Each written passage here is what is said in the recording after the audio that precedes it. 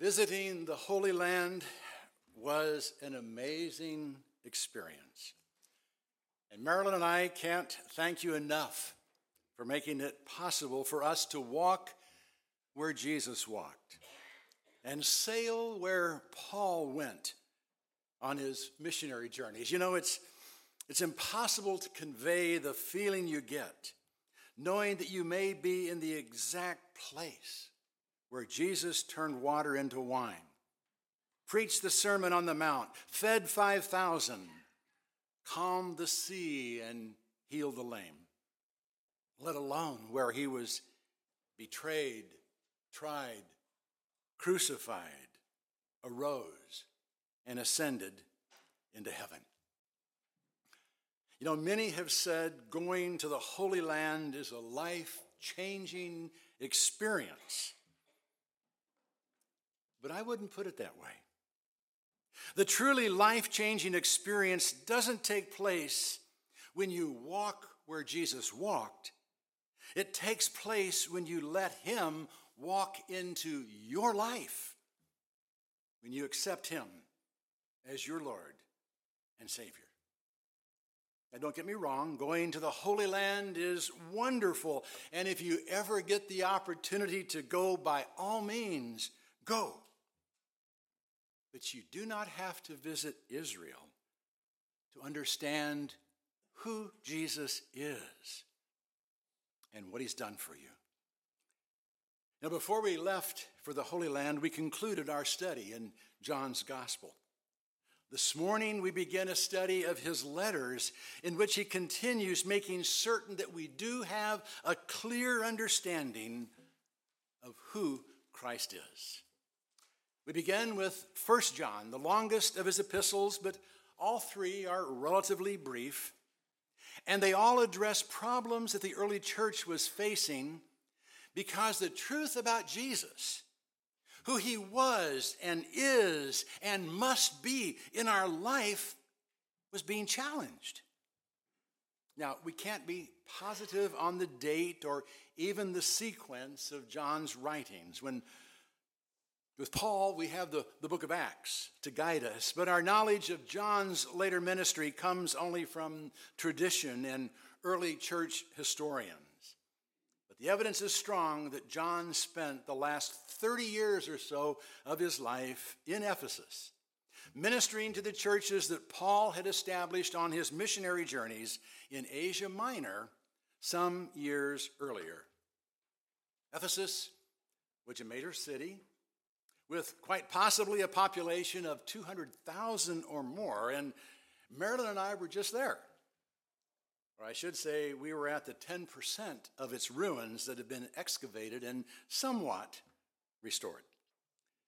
The churches in Asia Minor were plagued with factions and heresies even while Paul was alive, and things had only gotten worse by the time John went there. In fact, he probably went there because as the last of the apostles, he was needed there more than anywhere else. From Ephesus, John could keep his finger on what was happening in all the churches of Asia. And his first letter was apparently intended to circulate among all of them. Now, as I mentioned, we can't be certain of the sequence of John's writings. Most suggest he first wrote the gospel and then the letters and Revelation. It is possible, however, that 1 John was a cover letter for the Gospel of John. Both touch on similar themes, and he spells out in the letter why he's writing. He's writing because false teachers were trying to deceive the early Christians. Men who had been part of the church, but who had bought into the Gnostic philosophies of the day, were trying to incorporate their views into Christianity. Their views were similar to those of theologians today who try to make Jesus acceptable in a pluralistic, morally relative, postmodern world, who present him as only one of a multitude of acceptable choices, who offer his views of morality as being good, but not absolute, and who see Jesus as meeting a spiritual need in our lives, but deny that he's necessary for all who would be saved. The false teachers of 2,000 years ago were doing the same thing. They were explaining away the true nature of Christ because it didn't fit into their new worldview. But in doing so, they were explaining away the gospel message. They thought they were in the know, and Gnostic comes from the word to know. In their quest for knowledge, they had lost the truth. So John wrote his gospel to teach the truth and his letters to open his readers up to the truth. He wanted all Christians to know the truth and to be certain they knew it. Since the only way to spot a counterfeit is to know the real thing, John focused on the truths we could know, actually using the word know, K-N-O-W, 39 times in this short letter. John wants us to know the truth. Truth about our relationship to God, to the world, and to each other. And the only way for those relationships to be as God desires is for us to first come to a clear understanding of Christ, who he is, what he's done, and what he expects of us. That understanding is foundational to Christianity. So if your understanding of Christ is compromised by heresy, you risk losing everything. Obviously, John did have a proper understanding of Christ, and he longed to share it with his readers. He makes that clear in the introduction to his first letter. What was from the beginning, what we have heard and what we have seen with our eyes, what we beheld with our hands handled concerning the word of life. And the word was manifested, and we have seen and bear witness and proclaim to you the eternal life, which was with the Father and was manifested to us. What we have seen and heard, we proclaim to you also, that you may have fellowship with us. And indeed, our fellowship is with the Father and with his Son, Jesus Christ. And these things we write so that our joy may be made complete. John had it. What was from the beginning, what we have heard, what we have seen with our eyes, what we beheld and our hands handled concerning the word of life. John had a complete understanding of Christ. What he heard and saw led him into a deep understanding of Christ. And he expressed it in both his letters and his gospel. And the similarity between the first verses of 1 John and the Gospel of John is hard to miss. And in fact, that similarity led to one of the funniest things that ever happened in class at Bible college. Now, John's letters are written in the simplest of Greek, so they're often used in Greek classes. And one day we were told to open our Greek New Testaments to 1 John and be ready to translate. A friend of mine who was asked to began confidently. In the beginning was the Word, and the Word was with God, and the Word was God. Sounded really good, but there was a problem there. He wasn't translating 1 John, he was quoting from the Gospel of John. As we began to realize what he was doing, and for some of us it did take a while, the class fell apart in laughter. The similarity between the opening words of John's Gospel and his first letter had exposed our classmate as a better memorizer of Scripture than translator. Anyway, both John and 1 John begin at the very beginning. And as Mary Poppins taught us to sing, that's a very good place to start. If you're going to understand something, you must begin at the beginning. Now, I hate to come in on the middle of a TV program, and Marilyn hates for me to do so, because I ruin it for her by constantly asking questions because I don't know what's going on. I think most people are like that. They really don't know what's going on because they have no knowledge of the beginning. John had intimate knowledge of what was from the beginning of Christ's ministry, and even from the beginning of everything. Now, obviously, John hadn't been at the beginning of everything, but he had heard about it. God revealed what happened in the beginning to Moses in the book of Genesis, and John had read it. But even more, his eyes did see what was from the beginning, even before the beginning, because he had seen the Creator. God revealed himself to mankind as a man, and John had seen Jesus with his own eyes.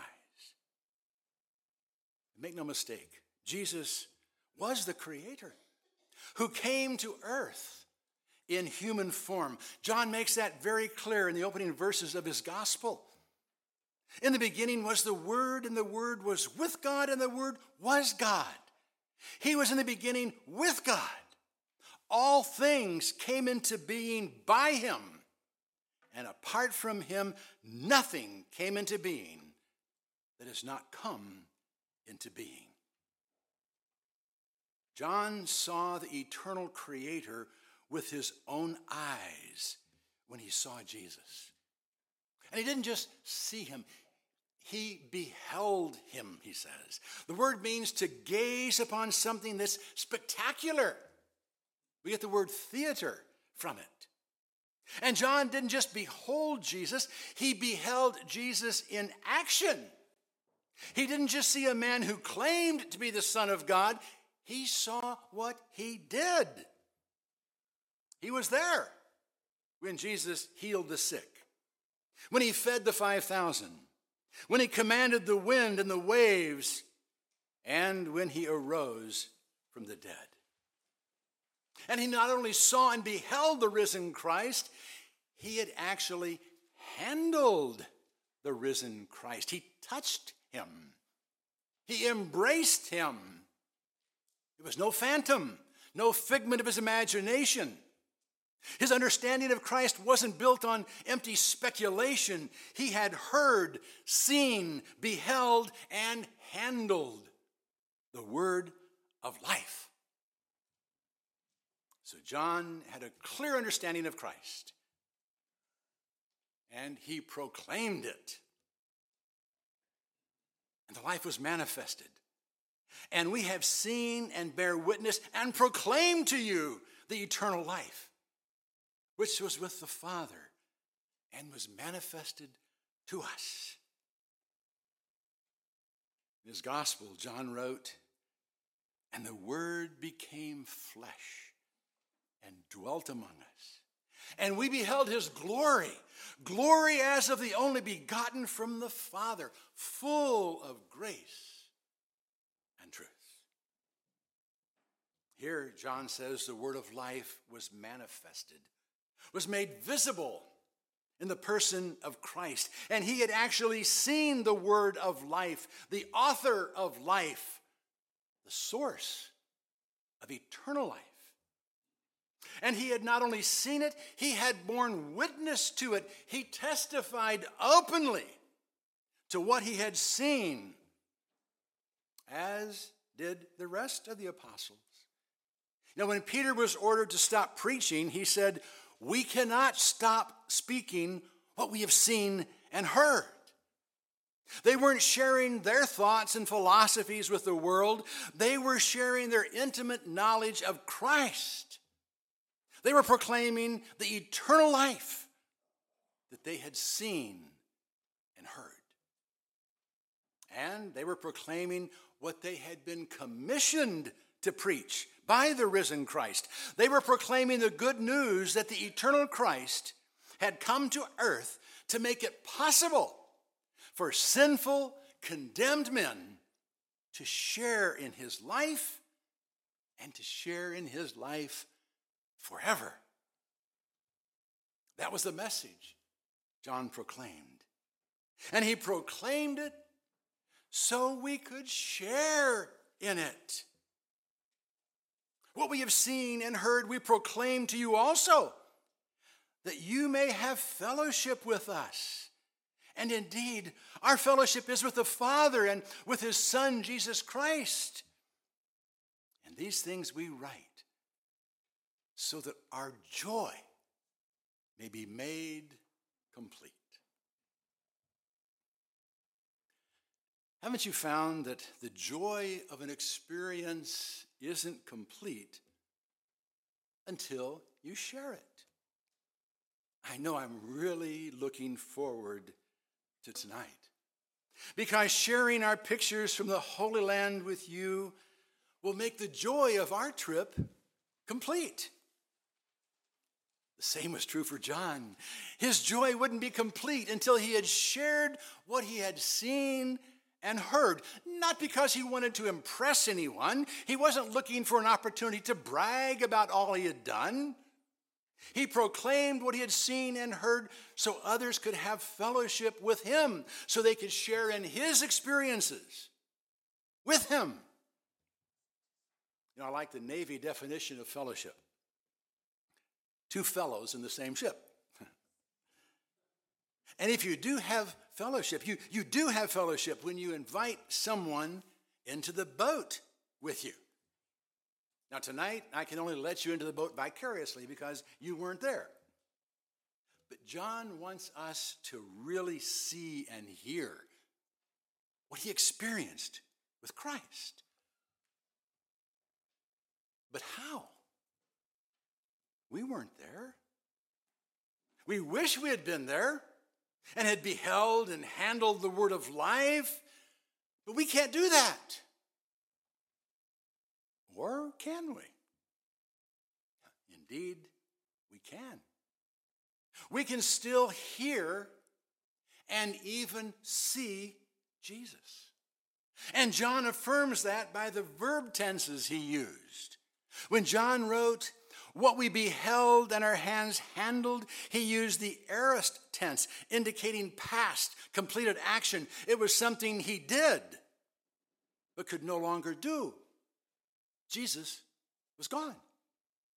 But when he said, "What we have heard and seen," he used the perfect tense, showing continual action. He could still listen to Jesus. He could still see him. And so can we. In fact, hearing and seeing Jesus is the basis for Christian fellowship. This being in the same ship together with Jesus. It's being with him in spirit and thereby knowing him personally. It's hearing him in his word. It's talking to him in prayer. And it's seeing him at work here and now. That is the basis of Christian fellowship. Fellowship with believers and with God. But we start with Jesus. For without a proper understanding of who he is and what he has done, we can never enter into fellowship with God or eternal fellowship with each other. You know, if we think Jesus to be nothing more than a good man, a master teacher, and perhaps even a miracle worker, we'll never trust him enough to make him our Savior and Lord. It's only when we understand that he is the eternal Word of life who came to earth in the flesh and who died to pay the penalty for the sin that separates us from our Heavenly Father, that we can be brought back into fellowship with God and into fellowship with each other. What we believe about Jesus is vitally important. Our faith cannot be built on hearsay evidence or the religious ponderings of philosophers and theologians. Our faith must be built on the witness of those who actually beheld and handled Jesus while on earth, and on our shared experience of listening to Christ and seeing him at work in our lives and in the lives of others. Now, sometimes we lose sight of the fact that Jesus is involved in everything we do. If we invite him in and ask him to be involved, this whole trip that Meryl and I just went on, I see the finger of God in every aspect of it. I didn't plan it. I didn't think, oh, this is a goal I have. You all saw that and gave it to us as a gift. I think God put that on your hearts. I didn't know how to contract a trip. I was told on Sunday, you're going, now pick it out. Monday morning, I kind of knew what I wanted to do. I wanted to do it all if I'm going to do it. And I started looking, and I found the perfect itinerary. I'd never heard of America-Israel tours, but it looked good. And then I looked over there, and I saw that they were all sold out, except for one trip, which is going to be in a month or two. I booked it. Marilyn said, what'd you do? I felt it was right. I felt it was right. And then one thing after another on the trip was absolutely amazing. I could see the hand of God at work. One little detail after. He's not a God who's far away from us. He's a God who's here, who cares for the details of our life. I didn't know what I was going to preach. You know, when I finished John, I thought, well, I got to go to 1 John. And I didn't want to start that before I left, so Mark graciously said, okay, I'll fill in another week for you. And I roughed through a sermon a little bit. And then this week I got back and started looking at it. I said, oh, God, this is perfect. This is perfect. He knows. We just have to be aware of his presence in our life. We have to trust that God is here, that Jesus is here. We have the evidence of those who actually saw him and touched him and beheld him, and embraced him, and died because of their faith. And we have a God who listens to us as we pray, a God who speaks to us through his word, a God who works within the body of believers, his church. We have a God who loves us. And the only message we have to share with the world is just that. I was pretty depressed today. I read an article in the State Journal talking about chaplains. I don't know if you read it. You know, chaplains are there to comfort people in the hospital or in the time of facing death and so forth. And I'd read several months ago that the president of the chaplains organization was an atheist. I thought, how stupid is that? What does he have to say? Well, this article is going on about how a good percentage of chaplains, they don't even believe. They just want to say what you want to hear, what you need to hear, what will make you feel good as you go through the passages of life and reaffirm what makes you comfortable in hard times. That's hogwash. The only hope we have is in Christ. And if we don't understand who he is and what he's done and what he's doing, we have nothing. Don't be deceived. Well, I went off script. If you've been following along, it's gone. But John wants us to know the truth about Jesus. And in order to know it, we can get excited and we can encourage each other, but we've got to be in the Word to know it. And so we're going to study hard. We're going to keep studying. We're going to muscle our way through John's letters. His last two are really little. We'll do it in a day or so. And then we're going to hit Revelation. And we're going to share in the visions that God gave him of the future and of the promise we have in Christ. And tonight you're going to see where that took place. I actually put my hand where John put his hand in the wall because he was so old he had a hard time getting up. And so did I. You're going to see it tonight. It's amazing. It's amazing.